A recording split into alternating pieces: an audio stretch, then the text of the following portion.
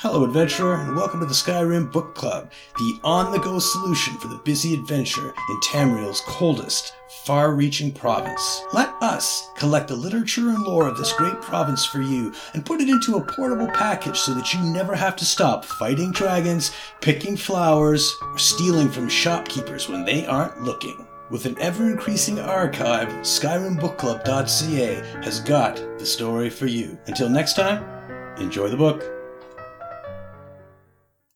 On Minotaurs, by Nonus Caprenius, temporarily unaffiliated scholar of Imperial Antiquities. A historian's theory on Minotaurs.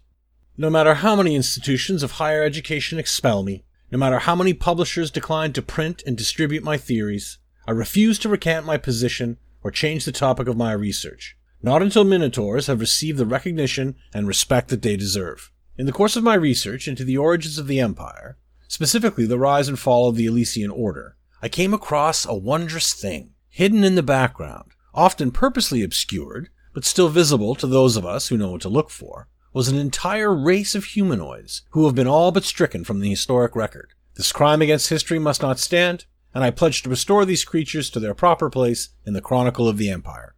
I'm referring, of course, to the maligned and misunderstood Minotaur. These humanoids, with bodies that resemble humans and heads that resemble bulls, trace their lineage to Empress Alesia herself. While no period records survive to state the truth of the situation, many ancient documents from later periods speak of a relationship between the slave queen and Kynareth's son, Morahaus, whom the divines sent to aid and advise Alesia.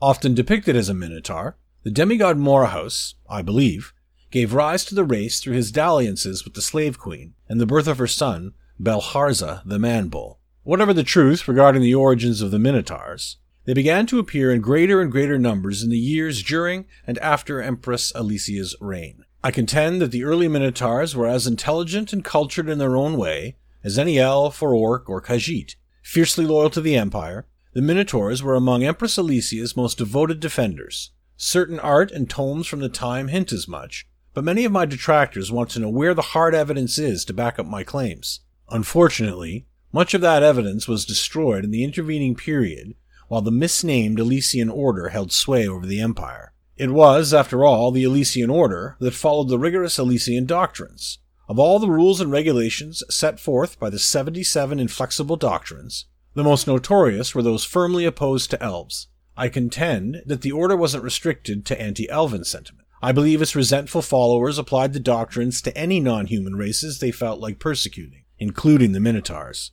One remaining fragment of an ancient tablet, known as the Belharza Stone, shows what most scholars agree is a section of a larger carving depicting Belharza the Man-Bull, second emperor of the Elysian Empire, facing down enemies. My own study of the fragment tells a very different story. By the cut of their armor and the shape of their spears, I believe the so-called enemies depicted in the carving are actually fanatical precursors of Elysian troops. The spears, jabbed directly at the Minotaur's heart, indicate that these Proto-Elysians killed or drove off the Minotaurs, thus beginning the decline of the race that we still see in evidence in the current day. It's a shame what happened to the once majestic race of bullmen. But wait, I can hear my detractors already. They demand more evidence.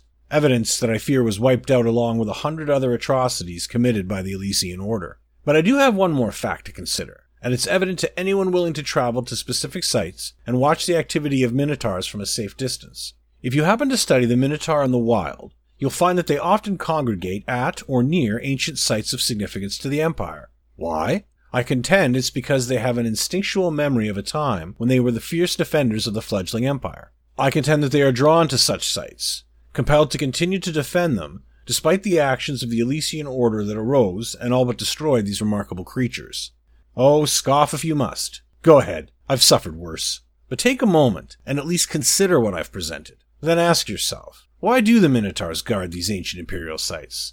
Maybe in that question, you'll come to appreciate the Minotaurs, at least a little.